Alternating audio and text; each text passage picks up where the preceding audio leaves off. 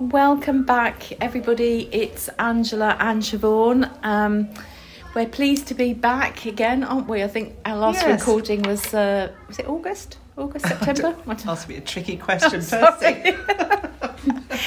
Sorry. It was a few months ago. It was a few months ago. Yeah. So, as we mentioned last time, we decided we'd have a little bit of a break and have a little think about the subjects that we wanted to talk about over the next few months. And we've come up with a little bit of a constructive list. And obviously, any input from any of you, you can always leave a message on the podcast. There is on the reviews. There's a comment. There's a comments thing on the Apple podcast. Yeah. That if you want something added, that would be great. Yeah. If you left a that would review. be really helpful to us. But some of the topics that we've come up with are holidaying alone. Has anyone managed to go on holiday on their own? I know a couple of people from the group haven't they? Yes. And they will be coming in to talk about their experiences with that. Loneliness, that's another big subject that we wanted to talk about. Next week we're meeting one of the members. Her husband actually passed away through an accidental death. So we're going to be speaking to her next week. Yes. And other topics, coping with an illness when you're on your own. Coping with a children's illness when you're also on your own. I think we have talked a little bit about possessions, our loved ones' possessions, and what we do with them or not. So that's another topic of conversation. And also about dating online and commitments, which is another big subject. And I think tonight's just us talking, isn't it? We've got a few members coming in to talk on those subjects. And we've got a lady coming in to talk about all the practical things. Yes, that's a good point. She's researched and has a lot of information on practicalities. Yeah, that's a really good point. So now we're sort of heading towards Christmas. We thought Siobhan and I would probably discuss ways of trying to cope with Christmas, because we know how difficult Christmas is. Yeah, or can be. Yeah. Yep. So, where should we start? I mean, I can just basically remember my first Christmas. Simon died in the April, so I can remember the build-up to Christmas started. It always starts sort of November, doesn't it? Yes, you start to get earlier and earlier. Yeah. And I can remember going into. I was at work and I remember going into a shop, a well-known shop, to buy my lunch, and the Christmas music was piping away. And I couldn't believe that there was all this joy, or what appeared to be this joyous season, being advertised everywhere, and I was going through the depths of grief. And I can remember saying to one of the cashiers, "Why is this music playing so early?" And bless him, he said, "Oh well, it's what they do. It goes on at a certain time each year." And I said, "But it's really hard for those people that have lost people during the year." Bless him, he didn't know quite what to say, but it was just sort of one of those. You were telling him off. I was. It was just so painful. Yeah. Yes. I remember the first Christmas after David died. It was almost a year, of course, because he died in January, but I was going to have all my family together again because, of course, two of them lived abroad. And I was incredibly sort of longing for them all to be here, and tense because I didn't know what would happen or how we'd all get on or how the grief would show itself, or... what we'd always loved Christmas. I'd always been really big on Christmas and, tried to make mine the best ever and to make my children believe mine was the best ever. So I'd always gone over the top in terms of effort. And, I remember sort of thinking, well, I have to do it all again. And how do I do it all again? And not having the enthusiasm. Yes, and also seeing Christmas adverts with happy families. So it's just like, and it's difficult. It's always sort of those, as you say, those happy families and Christmas films, as we've mentioned before. Everyone, and it's always a happy ending, isn't it? But ours wasn't a happy ending. No. And Christmas is each family has their own traditions as well. Yes. And I think it's like any anniversary, isn't it? Of birthdays. deaths, any anniversaries, it's that huge big build-up. But this is even worse because it's a joyous occasion, and you know that everyone's planning family events and planning happy times and talking about presents. But there's so many people out there that Christmas is such a painful time. Yes. And some people hate Christmas, anyway. So, but I think it really is. And I think about Christmas as one of my traditions, or sort of an enforced family tradition, was to watch White Christmas, right? Yes. And partly I did that because my dad used to love White Christmas and would always sing in a sort of funny voice that lovely song. But, it was like, well, shall I watch White Christmas? Shall I watch it with all of us around, eating tangerines and mince pies like we would? Or shall I just, watch it on my own and sob? Or, it's that sort of hard stuff. And actually not really wanting to see films about Father Christmas. You just don't really. And the trouble is, you can't... You sometimes I felt that I just wanted to shut myself away, but you can't, because it's everywhere. You drive in the car and it's music on the radio. You go to work, someone says, what are you doing for Christmas? You turn the TV on and it's Christmas adverts. You go shopping and it's Christmas all over the place. And I think it is such a difficult build-up. And I kept on trying to tell myself it's only one day. Yes. It's like that build-up goes on for 6 weeks. It's one day, and then at the end of that, you're out the other side. Yes. And it was for us that first year. It was changing all the traditions, but I couldn't write cards. I couldn't write any Christmas cards because I couldn't write just from me and the kids. There was always Simon's name missing. Yeah. I found it quite hard actually for quite a few years writing cards. Yes. And I would just, if it was their birthday cards, I would just write a big mum and lots of kisses to make up for the fact that Dad wasn't signing the card as well. Yes. I still found it hard doing cards. Actually, I find it hard. But I'm just thinking, I'm remembering now, but first Christmas after David died, is that my daughter-in-law's parents came over from France. I think I'm remembering this right. And of course I can't even remember if I remember it right. No. But and they come over from France. My daughter-in-law was there, French daughter-in-law, my son, all the children. And they walked into the house, and the father, who was called Pierre, lovely man, just said, right, what can I do to help? And he put on an apron and started smashing Swedes or something. And I just thought, that's fantastic, because it suddenly became normal. And what we were doing was preparing food to try and give to everybody. It's like a gift of love, isn't it? When you do the food for Christmas. I think it's... And I sort of... It helped really a huge amount with the atmosphere, I thought. And maybe changing the traditions, because that first Christmas I couldn't get out. I did get out the tree because obviously for the family you have to, you have to try and make it as joyous as you can, can't you, for the children. I couldn't put any of the decorations up because each of those decorations were a reminder of Christmas past, or we'd been somewhere and we'd picked up a Christmas bauble or a decoration.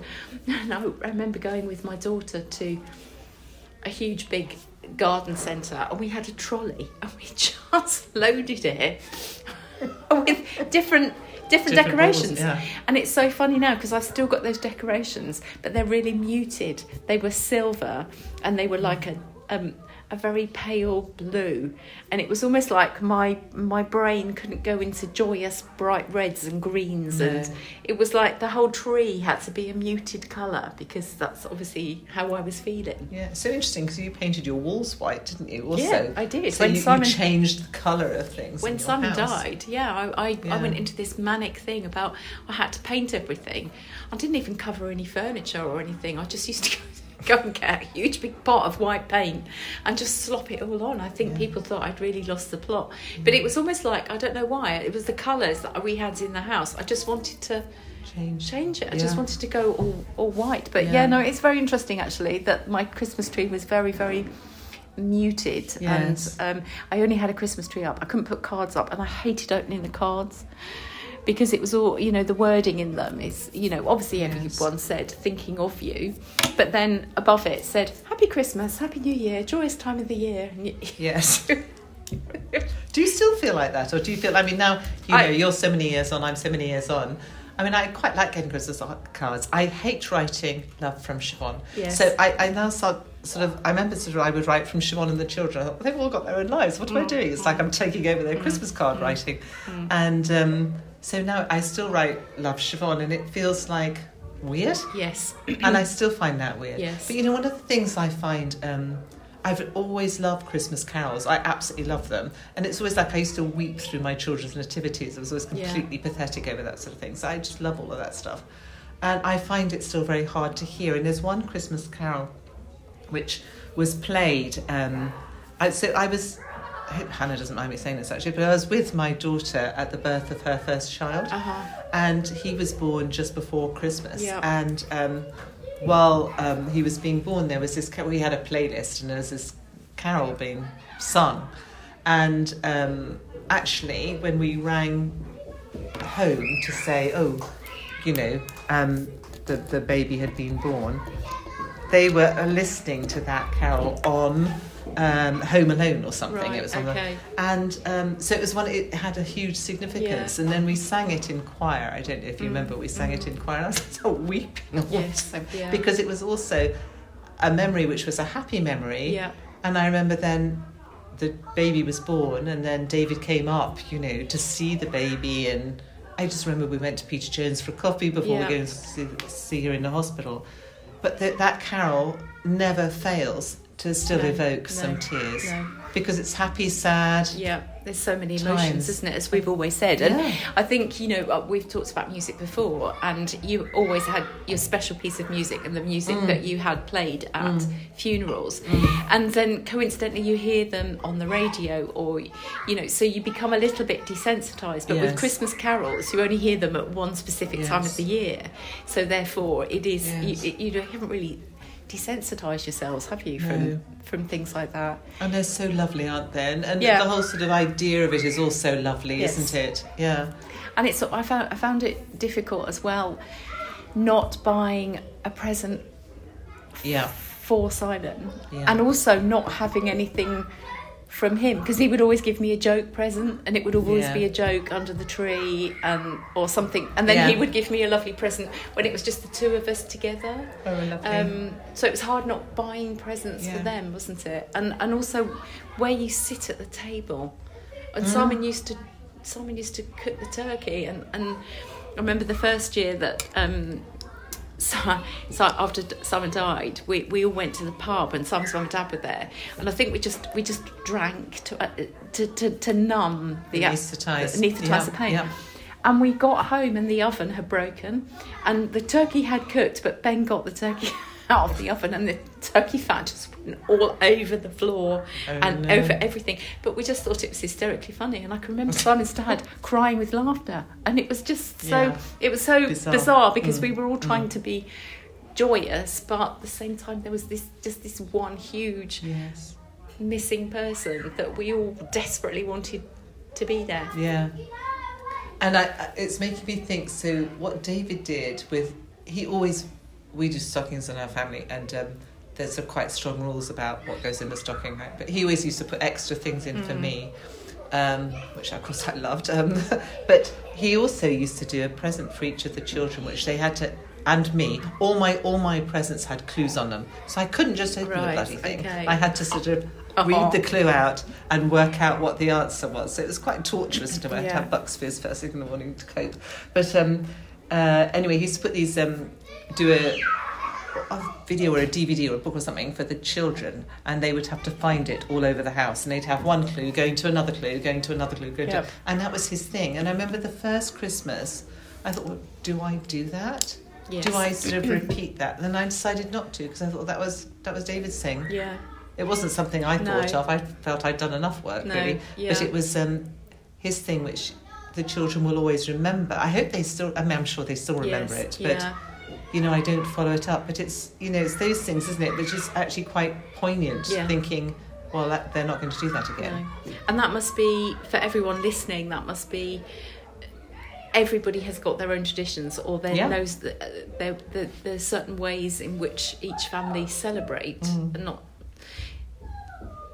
just us, obviously, but trying to think of ways to make Christmas easier. I mean, I enjoy Christmas now, and I'm excited to have Christmas. But that took quite a few years. Yes. And now we'll always raise a glass to Simon, or we'll laugh about, we used to do the silly games after Christmas dinner, and we'll laugh about that now. But those first few years are so painful, and I'm just trying to think of ways in which makes it easier. But I mean, I think the thing for me is the grandchildren help, and so I'm blessed to have grandchildren, and they help because it all becomes ridiculous, and you're doing Christmas concerts and shows and singing songs and all the rest of it, and they have the energy for that, so I'm feeding off that energy. As I said, I've always loved Christmas. I used to love the run up to Christmas, and I am enjoying it now, but it's taken a while. And as you say, and it's like, can we introduce new traditions? But of course, I always used to do it, right? I would do the Christmas lunch and everything. And like this year and last year, I'm going to my daughter's. And she's doing it. And of course, it's passing the mantle on. And it's different. And it'll still be lovely. So it's just, as you say, doing different traditions, isn't it? And just trying to find, if you are out there on your own, is to join other people if you can. Yes, absolutely. Or even, I've known of friends that have gone and worked in a soup kitchen to help out for the homeless on Christmas Day, or, do some volunteering, anything that gets you through that day. And some people, actually, they do shut their doors, turn on the TV, and just, do whatever they want during the day, eat what they want, drink what they want on their own, just to get through the day. Because as you say, it's one day. It's actually the lead up, isn't it? And that one day. And when that day's over, there's a sort of, Oh, I can remember getting into bed thinking, oh, thank God, it's finished. And then, I think, well, Boxing Day, all the sales start, everyone's back, a lot of people are back to work. Yes, they are. And then there's almost that relief afterwards, isn't it? And, I can remember taking the Christmas tree down, I think, on Boxing Day, because I was just wanted Christmas out. And I thought, I've done that, I've survived. And then there's that looming new year, isn't it? Well, we're going to be hopefully talking about that and giving some sort of thoughts and inspiration to people as they come through to the new year. But it is, looking forward and just thinking, and that's the end of the year. And especially if that's the first year that your partner has died, you're thinking it's then going to be last year. Yes. And I think that makes you feel that they're even further away from you. Because I think when Simon died, I used to say, I remember putting some money in a charity box.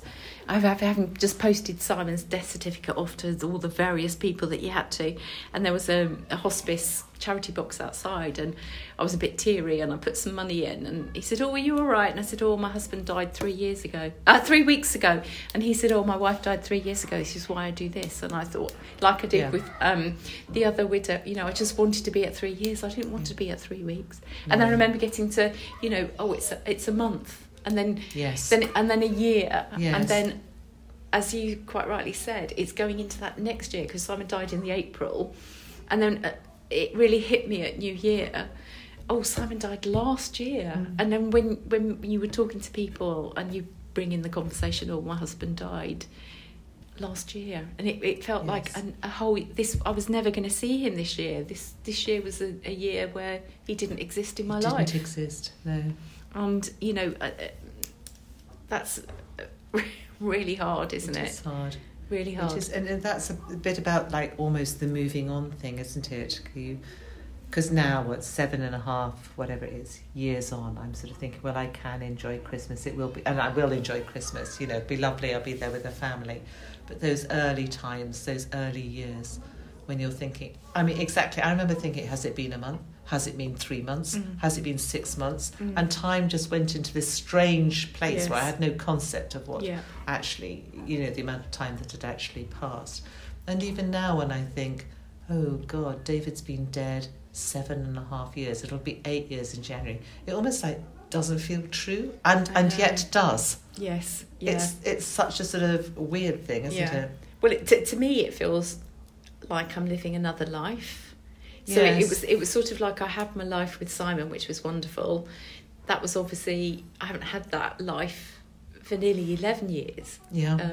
It would be 11 years in April.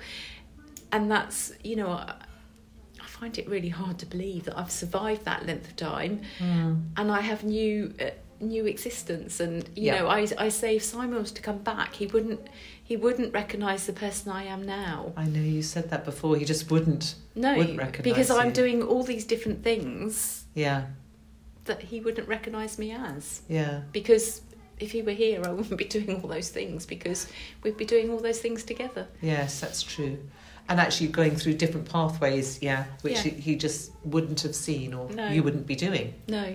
It is an extraordinary process, isn't it? This moving on. When I talk to some of the other widows in a group, I just think it seems to be such a strange route, isn't it? An unpredictable route as we journey on through our lives and move on to new things, new work, new relationships, new adventures. And we're doing that still within the context of. And I think you and I can see that within the group. I know we've talked about the group before, but it's the widow support group, and it's very interesting because you're one of the first members, aren't you, Siobhan? At 7.5, 8 years, and me being at nearly 11 years, we're seeing people coming in and they're only a few months into being widowed. Yes. And it certainly is a cycle of grief that I've seen repeated so many times. Yes. And as you've quite rightly said in the past, you know, you either live life or you wait to die. But everyone has to go down new paths, otherwise you just can't survive, can you? You have to put one foot in front of the other. And you have to put one foot in front of the other. And going back to what we've said before, it's like whatever gets you through the 24 hours. At the beginning, it's whatever gets you through the 24 hours, I think. Yeah. And I think that's... And actually, if you get through to a year, then... And 2 years and 3 years, actually, you're doing incredibly well. You're doing incredibly well. And I think it's really important that people acknowledge that for themselves. And when I was meaning the thing like choosing life or choosing to wait to die, and everybody makes their own choice, right? It wasn't meant to be sort of a harsh thing, but I think for me, I had to make a very, very positive choice, because otherwise I was floundering around in some sort of no man's land, not quite knowing what to do. Yeah, you get stuck in that grief cycle, don't you? And I don't think grief ever goes. As we've said so many times before, it just bubbles onto the surface. And before we started recording this, we both shared quite a lot of things that have happened in the last however many weeks, about things that just trigger that grief again. But it's not such the roller coaster is. It's not the tidal waves. It's just an element of sadness. Well, it's an element of sadness and of complexity. I think that's the other thing we were sort of thinking. Actually, life is more complex now. Yes, because there are so many dimensions into everything that affects our lives. Because we have lost and lived a husband. Through that. The kids have lost a father. There's all extended family. There's extended friends, and as you said, it is whatever gets you through the day, the year, the month, and certainly with Christmas, whatever gets you through that first, second, third, fourth Christmas. Yes. Be kind to yourselves, really, also. Just don't beat yourselves up because you're not enjoying it. Don't beat yourselves up because you are enjoying it. I mean, just like do whatever you want to do. Yes, do whatever what feels right for you, what feels right for your family. Know that there are people out there that understand that, you know, and if you need support, there are agencies to help, aren't they, if you're feeling very desperate over the Christmas period. Yes, it's always Samaritans, right, if you're feeling absolutely desperate. And Cruise, bereavement. And always be there. And as we've said so many times before, always rely on those that support you the most. So, you know, take up all the offers that you can. If you don't want to do anything, don't, but if you can, then that's brilliant. Well done. Whatever works for you. All right. Thank you for listening, everyone. And take care, and we'll speak next time. Okay. Bye-bye.